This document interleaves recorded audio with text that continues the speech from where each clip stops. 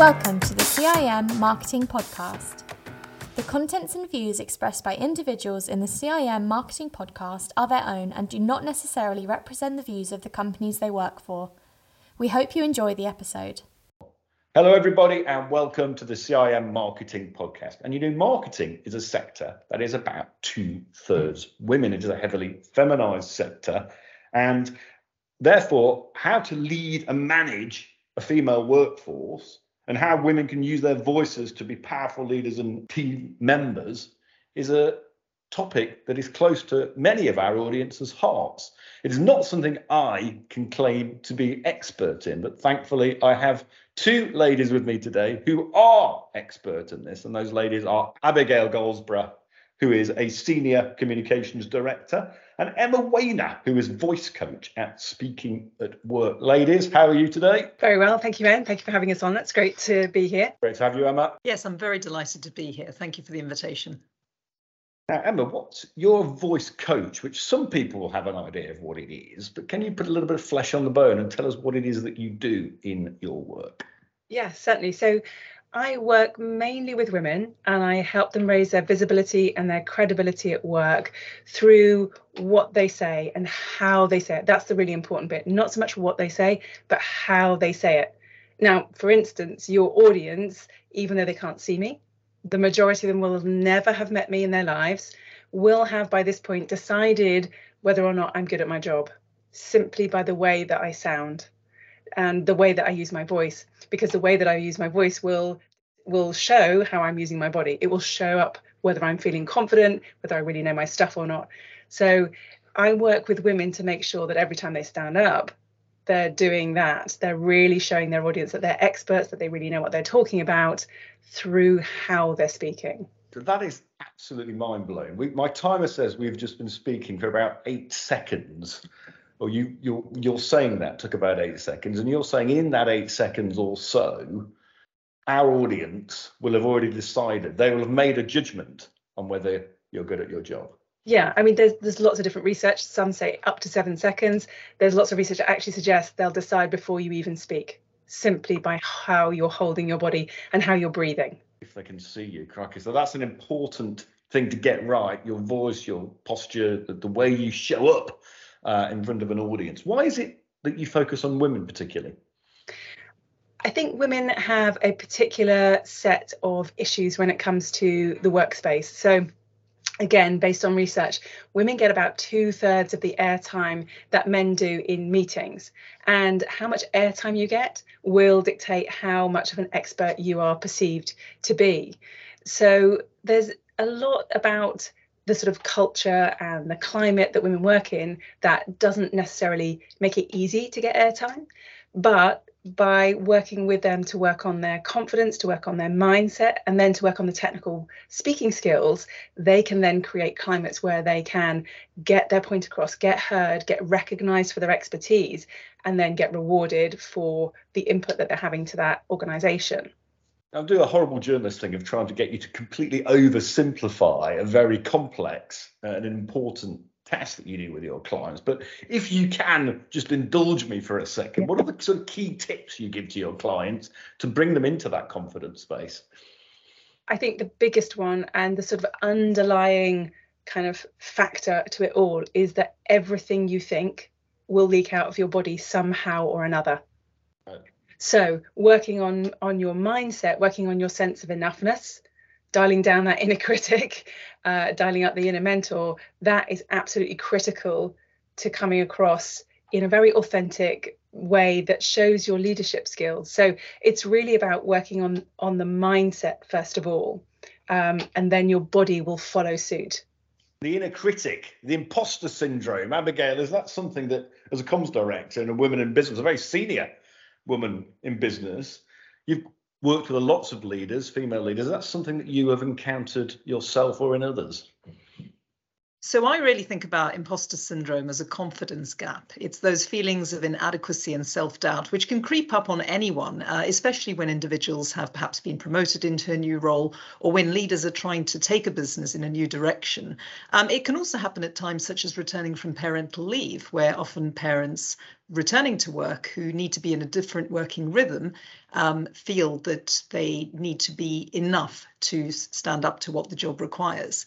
And I think ways to overcome imposter syndrome include really identifying who your stakeholders are, mapping out what their expectations are, and then also identifying some quick wins that you can make to help give yourself a sense of making progress and really achieving the goals you've set out to do. Also, it's important to say yes to opportunities rather than to talk yourself out of them. And I find that it's really helpful sometimes to reframe the opportunity and practice positive self-reflection, maybe find a new way of describing what it is you're doing and track your progress. I think when you are feeling imposter syndrome, it helps to have small goals and to actually celebrate achieving them. And also, and I think women can be particularly guilty of this, we do need to let go of being perfectionists. And there's a lot to be gained by showing humility and learning from your mistakes and being able to tell that as part of your story. That's great tips. Emma, is there something we can do with our voice if we're suffering from imposter syndrome? Yeah, I think it's really interesting. I mean, what Abigail was just saying there, as human beings, we're designed to look at the gap. That's how we stay alive. We look out for the danger. We don't look for the good. So often when we have been speaking and we come off and we're like, oh, I didn't say this and I missed that slide on the deck and I didn't answer that question properly. And we think about all the things that we did wrong, all of them. And it's usually a really, really long list. And we never really think about the things that we did well.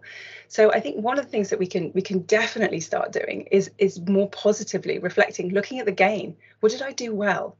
How did I make a connection with this audience? How did I serve this audience in a way that's going to be beneficial to them? How did I help them make their lives easier, their jobs easier, whatever it might be, and really focusing on what you did really, really well.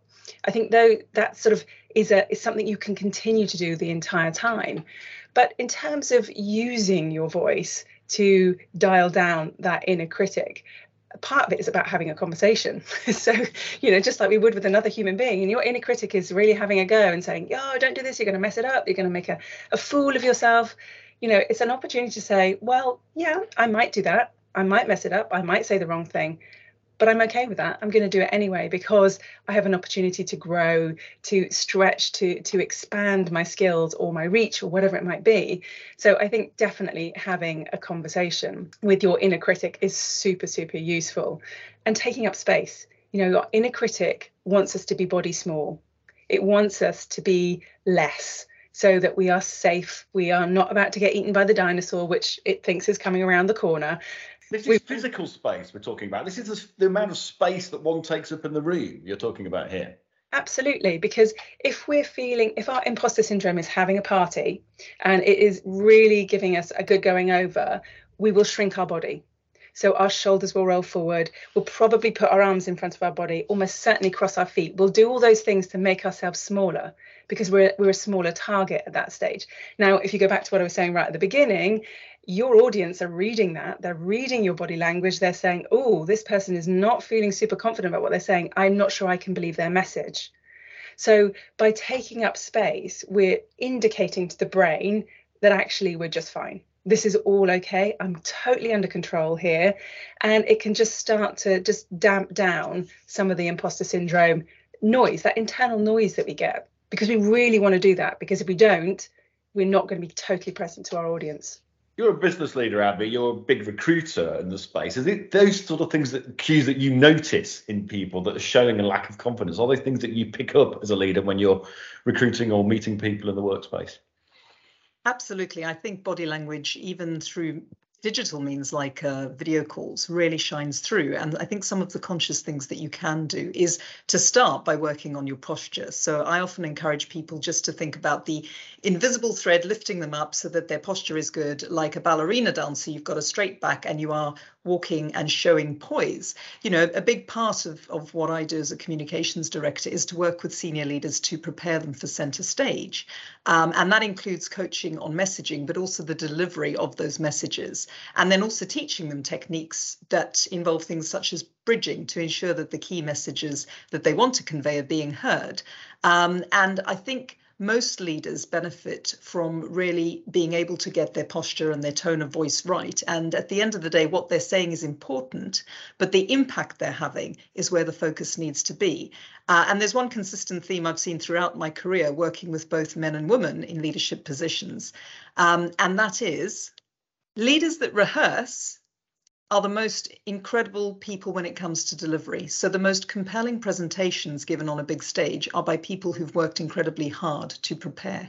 There is no such thing as winging it. Brilliant presenters always put the prep time in. They know what their outcome is going to be, and they work very hard to achieve that. You work with some male clients, not many, Emma, but some. Do you notice any difference the way that they present and the way they show up in terms of their using their voice and their body language? I think there's two things at play here. So the first one we can do nothing about, and that's biology. So men's voices, so their vocal tract, so their mouths, their throats, the actual larynx itself is bigger. And because it's a bigger space, the resonance that they're able to create is on a deeper level. So it's a lower tone. So in nature, we find as human beings, lower tones means it's safe, it's fine, it's all good. Higher tones come from smaller spaces. So women's vocal tracts are smaller, our larynx is smaller, our mouths are smaller, our throats are smaller. So our pitch of voice is generally a little bit higher. And in nature, high sounds are sounds of danger, babies crying, sirens, those kinds of things. So we have a little bit of a disadvantage, if you like, because biologically our vocal tracts are just smaller, so our voices are higher. But going back to what Abigail was just saying about how we hold our bodies and how we stand and posture, actually one of the things that I work with women on almost immediately is what they're doing with their feet. And I know that sounds totally nuts, but actually wherever your feet are, so if your feet are too close together or crossed, your posture is going to be off. If they're too far apart, you actually won't be able to breathe properly. And so if we can't provide the right amount of breath, if we're not standing well, we won't be able to provide the right amount of breath. Our voices can become disembodied. So I'm going to try and imitate what that sounds like. So a disembodied voice sounds like this. So I haven't changed the pitch, but I'm just now imagining that my voice is only coming out of my head. So I'm thinking of my words and the words are coming out of my head. Now, if I put my feet back on the floor and I just relax and allow my voice to become embodied, can you hear the difference? Yeah. So I now sound like an expert. I sound like I know what I'm talking about. I knew what I was talking about a minute ago. I just didn't sound like it. And it's all to do with how my feet are placed on the floor and how I think about myself. And those two things combined make a huge difference. So there is that. And then there's the linguistics of it. So women tend to collaborate. Men tend to be much more directive. They use shorter sentences. It's much more declarative, whereas women want to collaborate, so we ask more questions. And I also think women can use this difference to their advantage. So actually being different in the room, as long as you are grounded, as Emma said, you can use the fact that your voice sounds different to capture people's attention in a different way. I think that a woman speaking quietly in a room full of men who had perhaps been speaking loudly would actually be heard very, very quickly because of that difference. So I think it's important to also think of the tone of voice and the pitch of the voice and really use that to your advantage rather than feeling disadvantaged by it. It is absolutely fascinating. I have to say, since you mentioned a few of those tips, the head on a piece of cotton, I felt myself trying to straighten my back. I don't know if you saw that. I've crossed my legs and uncrossed them since you were speaking. But you know what? This stuff matters, doesn't it? It matters for men and women. It particularly matters for women. There is this mind-blowing statistic in the latest issue of Catalyst magazine, CIM's membership magazine, that said that 57% of men in a university study had negotiated their salary, presumably upwards, one would assume, compared to just 7% of women. The difference, 50 percentage point difference, Abigail, makes a massive difference. It's not what's inside of people, it's not the talent, it's probably confidence, isn't it? I think, Ben, it starts with ask for what you want. Don't ask for what you think you'll get. And I think women need to understand what they have to offer. Some of the techniques that we would be encouraging them to do are really about building out and understanding your value, as well as doing some of that benchmarking to understand your worth, and to really be confident to make some of those bold career moves that are the type of moves that actually help to increase earning and improve your position in the workplace. Saying that, there's a lot that organisations can do to provide the right support to enable people to continue having a great career, particularly after having children, which is the time at which we see a lot of women perhaps moving out of the workforce for a period of time.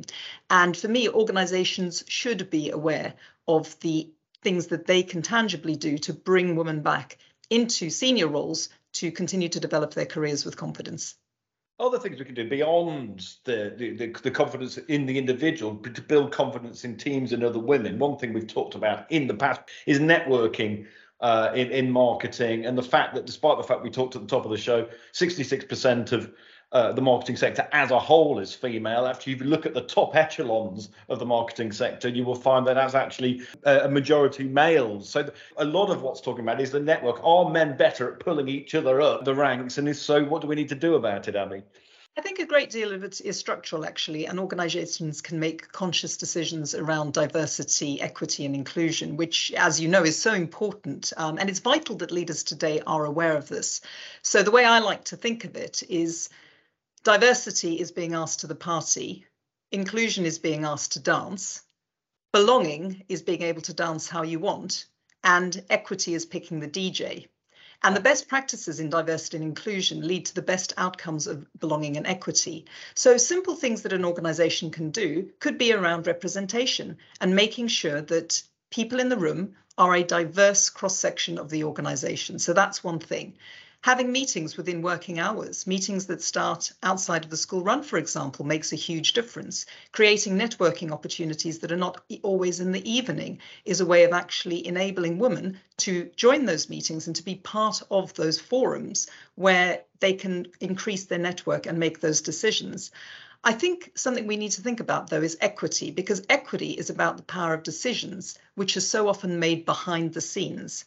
And it's really important for organisations to hold the mirror up and understand how decisions are being made and whether or not those decisions or those forums are disadvantaging certain groups of people.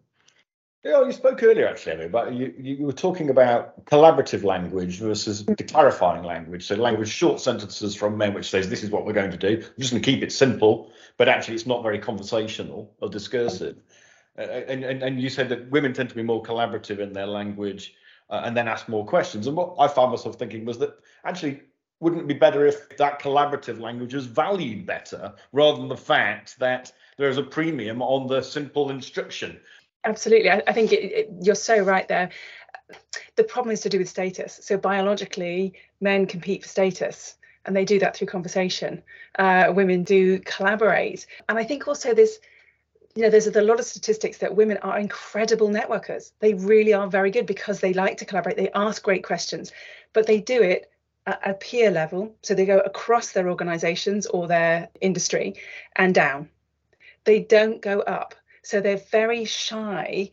Shy is probably the wrong word, but they're cautious about networking above their sort of given station, if you like, their rank. And I think a lot of that has to do with their sense of enoughness. So on the whole, most of the women that I work with have some degree of not feeling like they're enough. And Abigail, you were talking about, mums returning to work, that sense of not being enough of a mother, not being enough of a colleague, not being enough of an employee. You're juggling a lot of stuff at that point. And so it's very hard at that point to go and negotiate for a pay rise or go and think, I'm going to chat to the CEO because I want to tell him or her about this, or I want to, it can be very hard if you're feeling that sort of sense of not being enough. Because you're stretched too much across different platforms to be able to go in and really make a case for yourself. Does it require them to go against their natural instincts to do that? Is it just about retraining your brain or retraining how you show up? I absolutely think that through doing things such as stakeholder maps, you can retrain yourself to be brave. And the use of things like positive affirmations, that act of telling yourself that you're good enough, that act of telling yourself that you're worth it, and then making those bold steps forward can really help to change your ability to have a dialogue with the right people.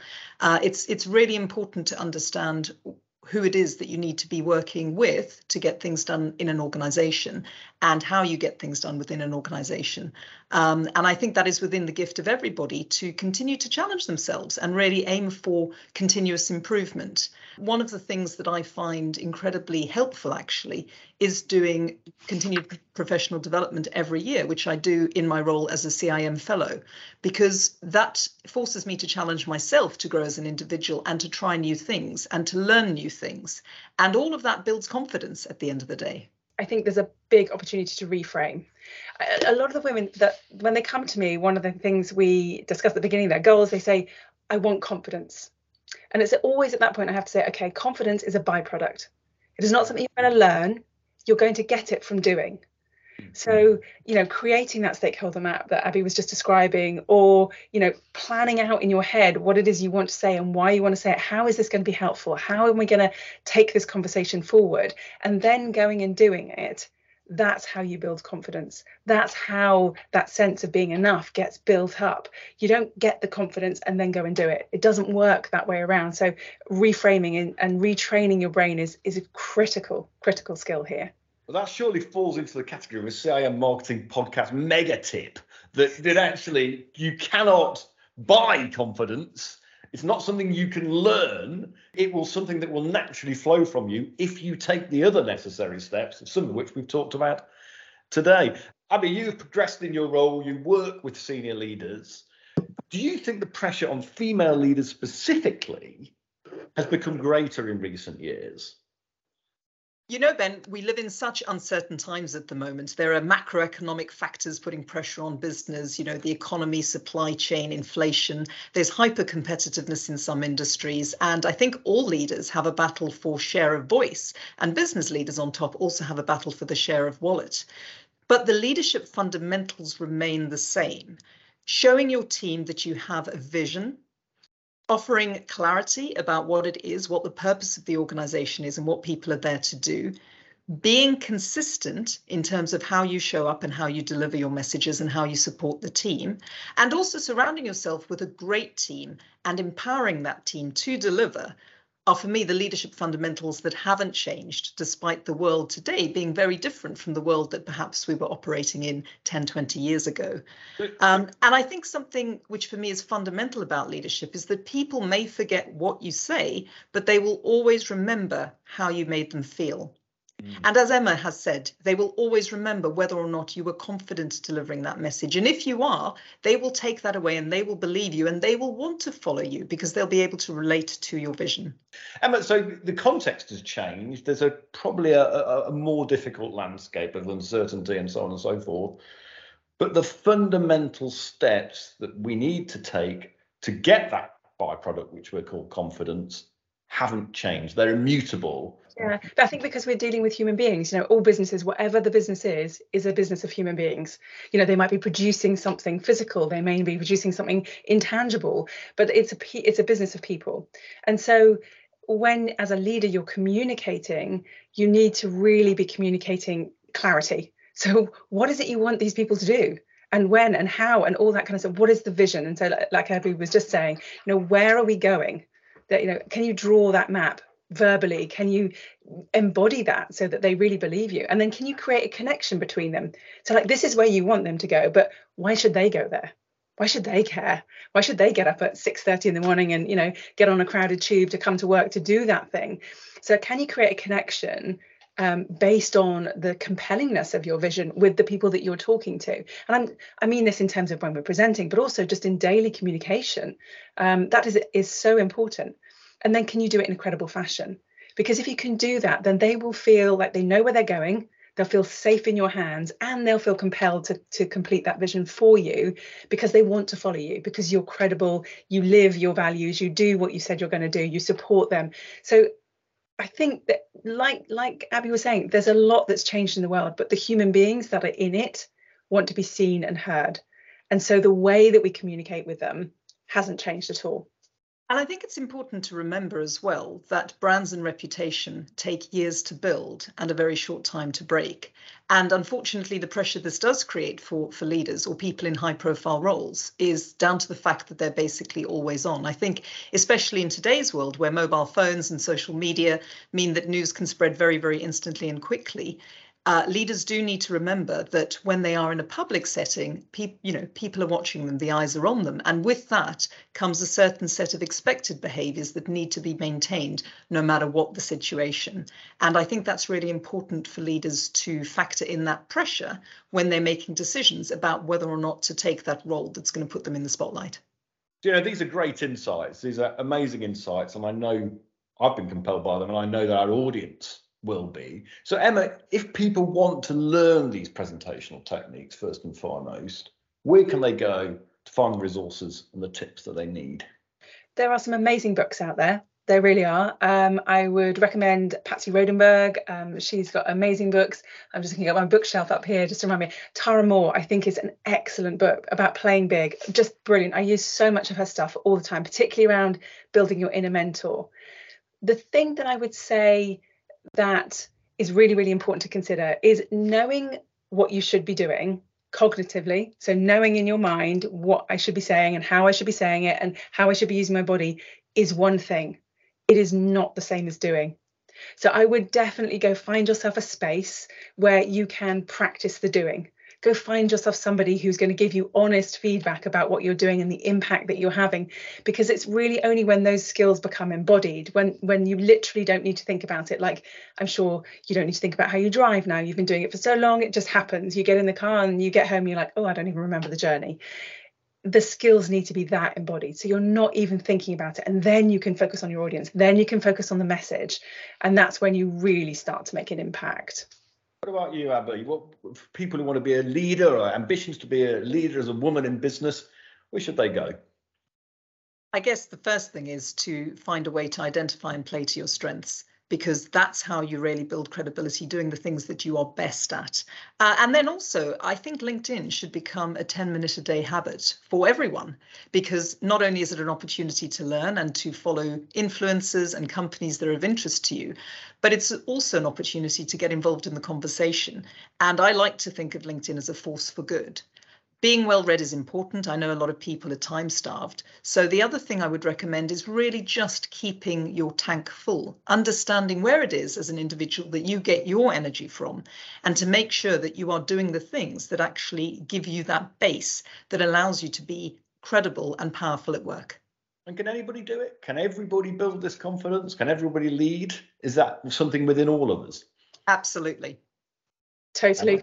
Great leaders, great speakers, great communicators. They are not born, they are made. That is literally my mantra. I say that so many times a day.